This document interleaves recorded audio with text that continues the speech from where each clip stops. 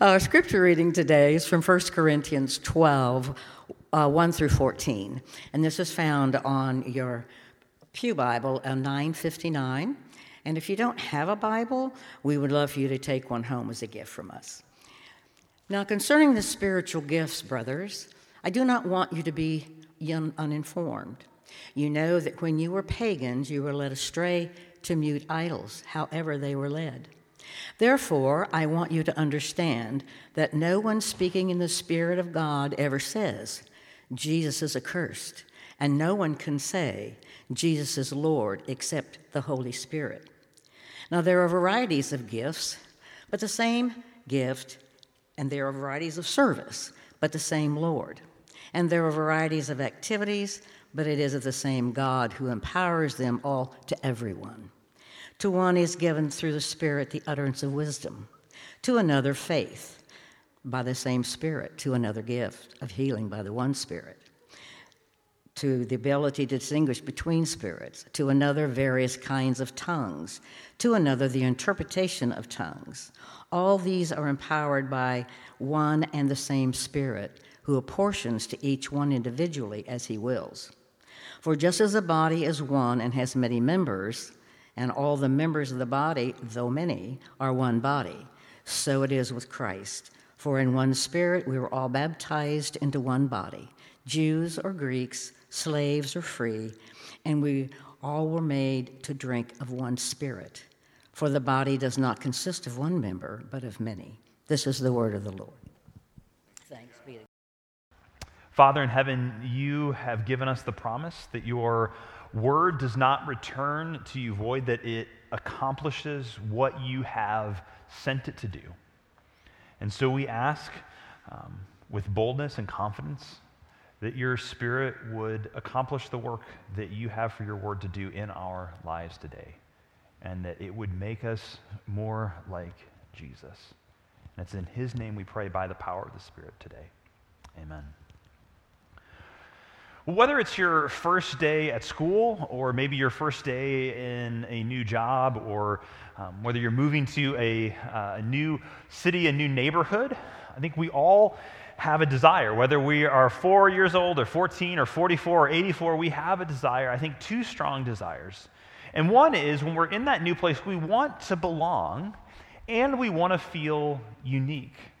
That we both want to fit in, and we want to stand out. And by stand out, I don't necessarily mean that you want lots of people paying attention to you all the time, but you have a deep desire to know that your presence in that place makes a difference. That there's something that you uniquely bring to the table that matters, that you aren't redundant, that you aren't useless. And in different cultural contexts, there's different emphases on those things, right? In modern Western culture, that's the culture that we inhabit, we live in, there's a strong emphasis on that uniqueness piece, a desire to be yourself, to stand out, to think different, to be an individual. More traditional cultures tend to emphasize the other, that belonging aspect, right? So there's more of an emphasis on fitting in and belonging, that we're better together, that you sacrifice kind of your own good for the good of the group. There's a stronger group identity, a sense of connection to the whole, of family first, right? And there are strengths and weaknesses to both of those cultural emphases. Western culture's emphasis on the individual, there's this great strength there, right? It's led to all sorts of opportunity and creativity, but it also tends to leave us feeling fragmented, isolated, lonely. Why? Well, it's hard to belong when you are always having to sort of be true to yourself above all else. Now, in more traditional cultures, that sense of belonging to this group identity provides a lot of a strength of community. There tends to be a much stronger sense of connection, a lot less loneliness, but that pressure to conform, to fit in, can lead to a stifling of gifts, of leaving us feeling invisible or anonymous. So what do we do? Which one of those is better? Fitting in or standing out? Belonging or being unique? Which one should we choose? Which one should we emphasize? So how do we navigate this problem together? But I want to suggest this morning, what if it actually isn't a problem to be fixed? What if it isn't a mistake to be solved? But what if it's actually a sort of a dynamic tension, a purposeful design that is designed to be celebrated, to be leveraged? And what we're going to see in this passage this morning in 1 Corinthians chapter 12 is that there is a good reason we feel both a strong desire to fit in, to belong, as well as a strong pull to be unique. It's not an accident. It's on purpose. It's good. It's necessary. And it may just be evidence of the Holy Spirit at work in your life. It may just be evidence of the Holy Spirit at work in your life. And if you only write down one thing this morning, if you only sort of take away one big idea from this message this morning, I hope it's this, that you are uniquely gifted by the Holy Spirit for God's mission in the world. That you are uniquely gifted by the Holy Spirit for God's mission in the world. You have a vital role to play in God's mission in the world, and the Holy Spirit has actually gifted you for that role that He's called you to. And we're going to unpack that idea in kind of three main points here this morning. But before we do that, before we unpack that in those three main points, I want to jump in first to just understand a little bit, because we're kind of hopping right into the middle of this letter to the Corinthians. I want us to dive into what's going on in this crazy, messed up church in the city of Corinth that Paul is writing to. And the first thing we need to know about this passage is that it is part of a letter that the Apostle Paul, he's one of the leaders of the early church, that he wrote to a Christian community in the ancient Greek city of Corinth. And this isn't just a letter, but it's actually a reply. Paul's reply to a letter that they sent him. So it's clear in reading 1 Corinthians that they have sent him a letter, and now he's writing back to him. So notice how our scripture reading began this morning. And if you haven't had a chance to already, you can grab one of the pew Bibles, turn that to page 959. You can see this there. You can pull it up on your phone. But 1 Corinthians chapter 12, it begins like this. Paul says, now concerning spiritual gifts is the first thing he says. But that little phrase, now concerning, is a phrase that comes up again and again in the book of 1 Corinthians. And each time it does, it seems to be introducing sort of Paul's reply to something that they wrote to him about. So they wrote to him about a number of questions, issues, problems in the church, and now he's responding back to them saying, now concerning this thing that you wrote me. And there were a lot of issues and problems in the Corinthian church. It's easily the most dysfunctional church in the entire New Testament that we know about. So sometimes we have this idealistic view too. If we could only go back to the New Testament church, well, we wouldn't want to go back to the Corinthian New Testament church, I don't think. Because if you, just a quick survey of the book, right? Chapter 1, there's infighting, divisions, tribal identities. Chapter 3, there's spiritual immaturity. Chapter 5, there's kind of this gross immorality that they are justifying. There's lawsuits among believers. Chapter 6, there's hesitancy about marriage. In chapter 7, there's food offered to idols and weak consciences. In chapter 8 and chapter 9, they're despising Paul's leadership. Chapter 11, people are arguing and divisions around dress code, and people are getting drunk at the Lord's Supper. I mean, this is quite the church. I mean, would you want to attend this church? And yet Paul loves this group of Christians. He loves these churches, and he hasn't given up on them. Even this most messed up congregation, Paul hasn't given up on. On the one hand, he calls them out. He doesn't gloss over the painful truth of their ugly sin, but he doesn't only stay there. He's about to point out to them what they can bring about for restoration, the loving application of their gifts to serve one another. And that's what we get in chapter 12. Chapter 12 is really kind of a hinge point or a turning point in the letter. And that's the first thing we see in this chapter, that Christians, we are uniquely gifted. We are uniquely gifted. That you have a vital role to play in God's mission. And you are uniquely gifted for that role. And that's every single one of you here.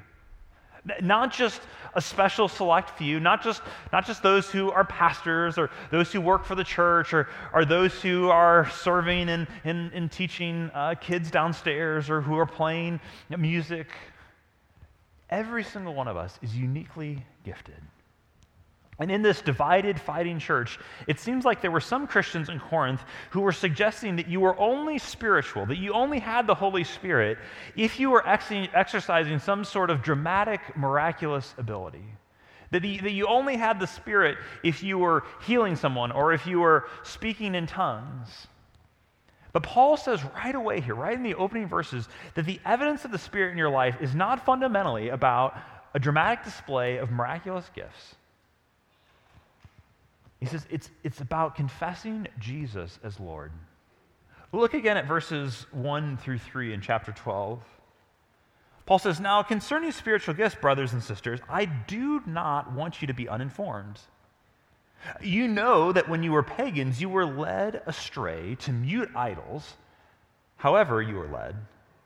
He says, therefore, I want you to understand that no one speaking by the Spirit of God ever says Jesus is accursed. And then this is really key. He says, no one can say Jesus is Lord except by the Holy Spirit.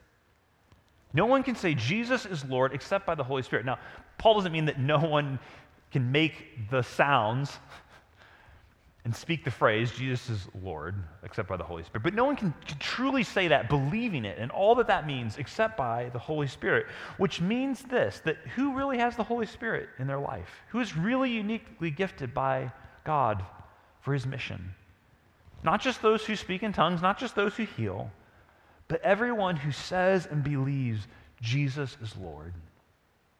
Receiving, confessing, following, obeying Jesus as Lord is the most important evidence of the Holy Spirit's work in your life. It's the most important evidence that you have the Holy Spirit, that you are gifted and empowered by the Holy Spirit, is that you declare that Jesus is Lord. Now, Christians throughout church history have debated about the place and role of those more extraordinary gifts that Paul lists here. And that's not our focus in the message this morning. But I want to say this, we should always be open to how the Holy Spirit is working. We should never immediately write something off as not the work of the Spirit. We should be discerning, of course. But we should always be open to the work of the Spirit. But here's the encouragement for you this morning. If you are a Christian, if you have declared that Jesus is Lord, that he is my only hope in life and in death, that I belong to him, then you have the fullness of the Holy Spirit. There isn't something else you have to do. There isn't another thing waiting for you. If you are with Jesus, if you belong to him, if you have declared that he is Lord, that I am with him, that he is my only hope in life and in death, then the only way that you are able to do that is by the empowerment of the Holy Spirit, that you have received the Spirit in the fullness. And that means that you are uniquely gifted. Paul says in verse 5 that each is given a manifestation of the Spirit, each and every one. In verse 11, he says that all these gifts are empowered by the same Spirit who apportions to each person individually. But what does that mean, right? Do I have one of the gifts that Paul lists here? Are there other gifts besides the ones that Paul lists here in this chapter? How are these gifts different from just natural talents and abilities that I might have that God has given me also? And one scholar put it this way, and I was really helped by this, is all authentic Christian experience is led by the Spirit, bears the fruit of the Spirit, and is empowered by the Spirit. There is thus a sense in which all Christian life is a gift of the Spirit. I think that's right. All Christian life is a gift of the Spirit, everything about it. He says this is undoubtedly one of the reasons why it is difficult to provide from Paul a sharply defined class of spiritual gifts. Because Paul lists out some here in 1 Corinthians 12. There's other lists in the book of Romans and other spots that these come up. Peter mentions some. But we don't get a catalog in the New Testament of a kind of complete list of gifts. We just kind of get example lists of gifts. But the point of these gifts, whether they are ordinary gifts like giving, leading, teaching, helping, mercy, or sort of more extraordinary gifts, or simply God-given talents and skills. The point is this, that these gifts, that the Spirit empowers their use so that Jesus gets the glory. That's the key function that makes it a spiritual gift, is that Jesus is getting the glory. Because it gets hard to parse between what's a natural ability, what's a spiritual gift. But is Jesus getting the glory? That's when you know it's being empowered by the Spirit. All of this means that as Christians, you have been uniquely designed and gifted and empowered by the Holy Spirit. That is true of you if you are a Christian this morning. There's a reason why you have the deep feeling that you were created to contribute in some way. That even if you've been told your whole life, and I don't know all of your stories, but even if you've been told your whole life, whether implicitly or maybe even explicitly, that you don't matter, that you're not very good at anything, that you don't have much to offer, that there are moments when even if you've begun to believe that, there are moments when you know that can't be true. You are uniquely gifted and you belong. That's what we see in verses 4 through 11. We are uniquely gifted for a diverse unity. We're uniquely gifted for a diverse unity. And I'm going to read a few more verses here, and I want you to listen carefully to the emphasis that Paul puts here, both on the unity of the church and also the diversity of gifts within that church, unity and diversity. So look at verse 4 and listen to what Paul says here, and listen for that twofold emphasis. Now there are varieties of gifts, but the same Spirit. There are varieties of service, but the same Lord. And there are varieties of activities, but the same God who empowers all in everyone. To each is given the manifestation of the Spirit for the common good. Then down to verse 11. And all these are empowered by one and the same Spirit, who apportions to each one individually as he wills.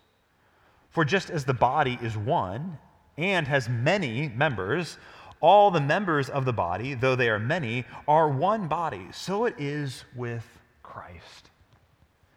And this strong emphasis both on unity and diversity, on belonging and uniqueness, it makes perfect sense, given that God himself, and we looked at this at the very back at the beginning of our series on the Holy Spirit, that God himself is both one and three. That this mystery of the triune nature of God. God is one and three. It makes perfect sense why he loves unity and diversity. The God of the universe loves unity, but not uniformity. In fact, someone has said it this way, that he loves diversity so much that when he sends a snowstorm, no two flakes are identical. No two people are identical. And God loves that. And he meant it to be that way. A New Testament scholar, D.A. Carson, points out that dictators of the right and the left seek to establish their brand of harmony by forcefully imposing monotonous sameness, by seeking to limit differentiation. God establishes his brand of harmony by a lavish grant of highly diverse gifts, each contributing to the body as a whole.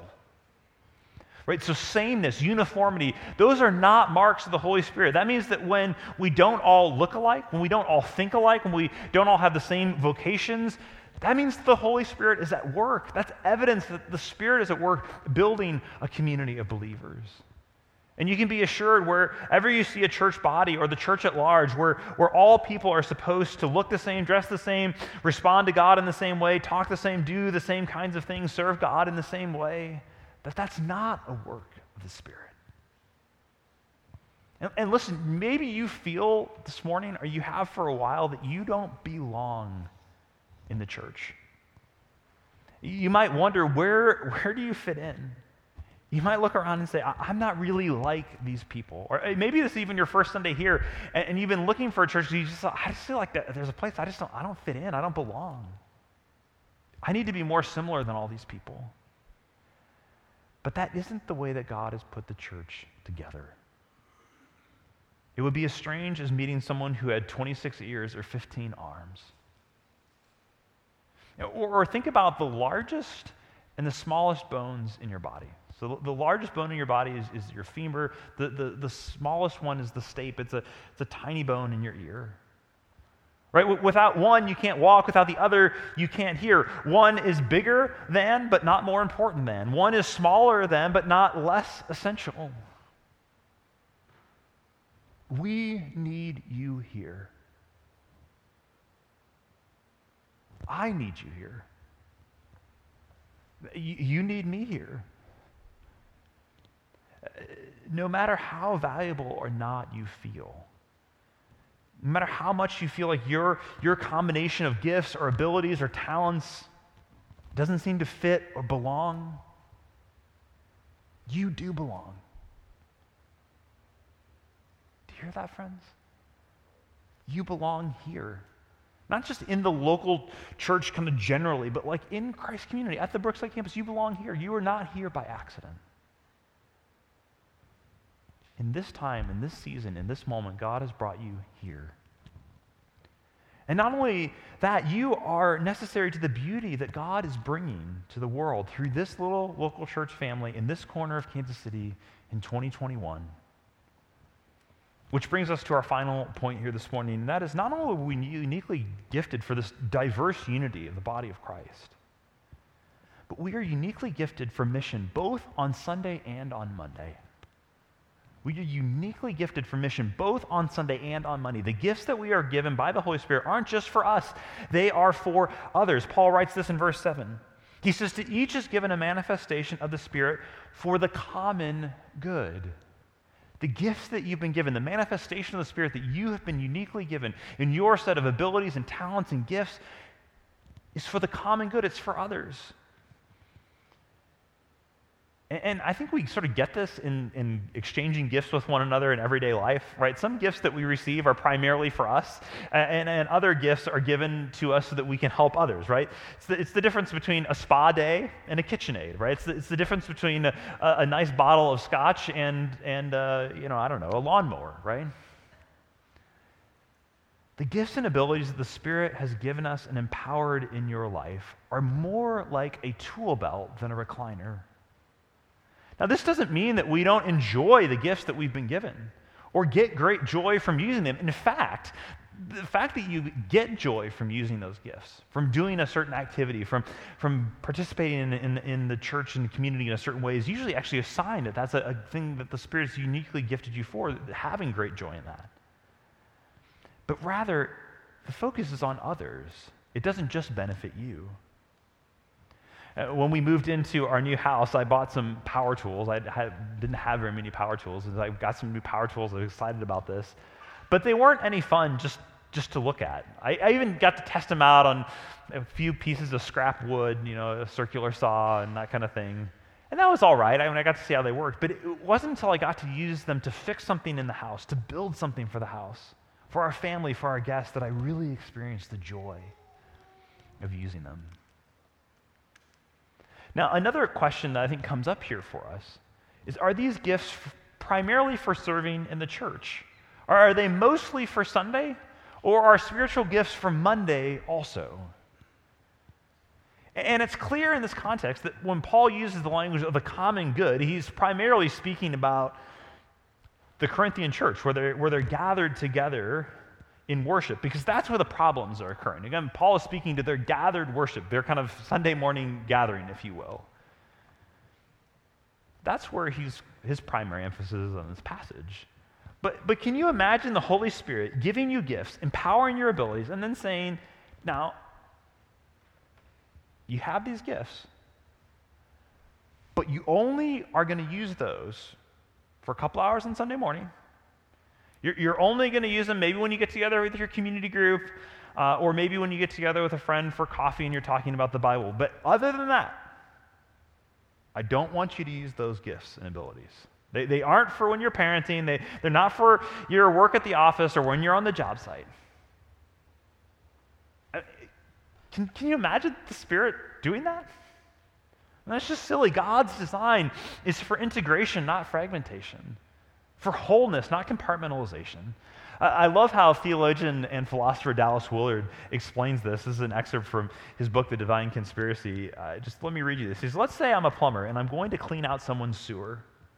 How will I do this as Jesus would do this? If you encounter difficulties with people you are serving or with pipe or machinery, you will never fight that battle alone. You invoke the presence of God. You expect to see something that is happening that is not the result of you. If you train yourself to thank God when those coincidences happen, you will see them as a pattern in your life. The crucial thing, Willard says, is to be attentive to God's hand, not to get locked into one-on-one thinking. It's just me and this pipe. Never do that. Friends, you are gifted and empowered for God's mission on Sunday and on Monday. I mean, just think about, maybe, I don't know how familiar you are with the Bible, but there's this story in the Old Testament of a guy named Joseph. And God has gifted Joseph extraordinarily, both with supernatural ability and with ordinary ability. And so God gives him the supernatural ability to interpret the dreams of the king of Egypt. So the king of Egypt has these crazy dreams, and he doesn't know what they mean. He's terrified, and Joseph comes, and this is kind of a divine, miraculous, spiritual gifting. Joseph is able to discern what those dreams mean, that there is a famine that's going to come on the land of Egypt. But Joseph also has just kind of more ordinary gifts, but he's extraordinarily gifted as a leader and an administrator. And so he's able then to act on the knowledge that God has given him through these dreams to put into place a whole system of food storage and management so that when the famine comes, there's food available for all people. Now, Joseph was gifted and empowered to be a blessing to the family of God and also to love and serve and bless everyone, even people who would end up oppressing and enslaving God's people. It wasn't just for God's people, it was for the common good of everyone. So how do we apply this in our lives? Well, here are a few ideas, just a few quick ideas here. First, thank the Spirit for your gifts. Even if you don't fully understand all the dynamics of those gifts in your life, but just thank Him that you know the promise of this passage is that you have been gifted by the Spirit. So thank Him for those, for who He made you to be, that you are not an accident, that the one Lord, the one Holy Spirit, the one God has empowered and gifted and called you. Thank Him for that. Ask Him to help you to find joy in the unique combination of gifts and abilities that He's given to you. Second, thank the Spirit for the gifts of others, for who He's made them to be, because you need them and their gifts. You can't do this on your own. No matter how strong of a femur bone you are, you need muscles and tendons and nerves to be able to do anything meaningful. We need one another. Thank the Spirit that He has placed you in this particular body of Christ at this particular moment with the other people around you for this moment. We need one another. We need to be connected to one another in relationships, which is why gathered worship on Sunday and in community groups and classes, all those things are so vital. And then finally, especially on this Labor Day weekend, you might ask God, in the place where I spend the most of my time, whether that's at work or at school or whatever it might be, God, how have you uniquely gifted and shaped me? And how would you like me to love and serve others in that place where I spend the majority of my time with the unique combination of gifts that you've given me? And if you're looking for sort of a concrete next step, and I know we've been talking about this for a while now, but I can't encourage you strongly enough to sign up for Church for Monday class. That whole class is all about better understanding who God is and how He's called and equipped us for the mission, in His mission in the world, in every facet of life. It starts really soon. It starts a week from Tuesday, so it's coming up quick, but it's not too late to sign up if you haven't or if you've been thinking about it. I'd love to talk with you more about it, answer any questions. And to sign up, you just go to our website, our new website, and you can go to Brookside and then just go to events and search for Church for Monday class. And you can sign up right there. There's no cost to it. We'd love to have you a part of that. So friends, let me close with this. You were made to be unique, and you were made to belong. And that belonging is possible because Jesus, our King, our Lord, died and rose again to forgive our sin and to raise us to new life.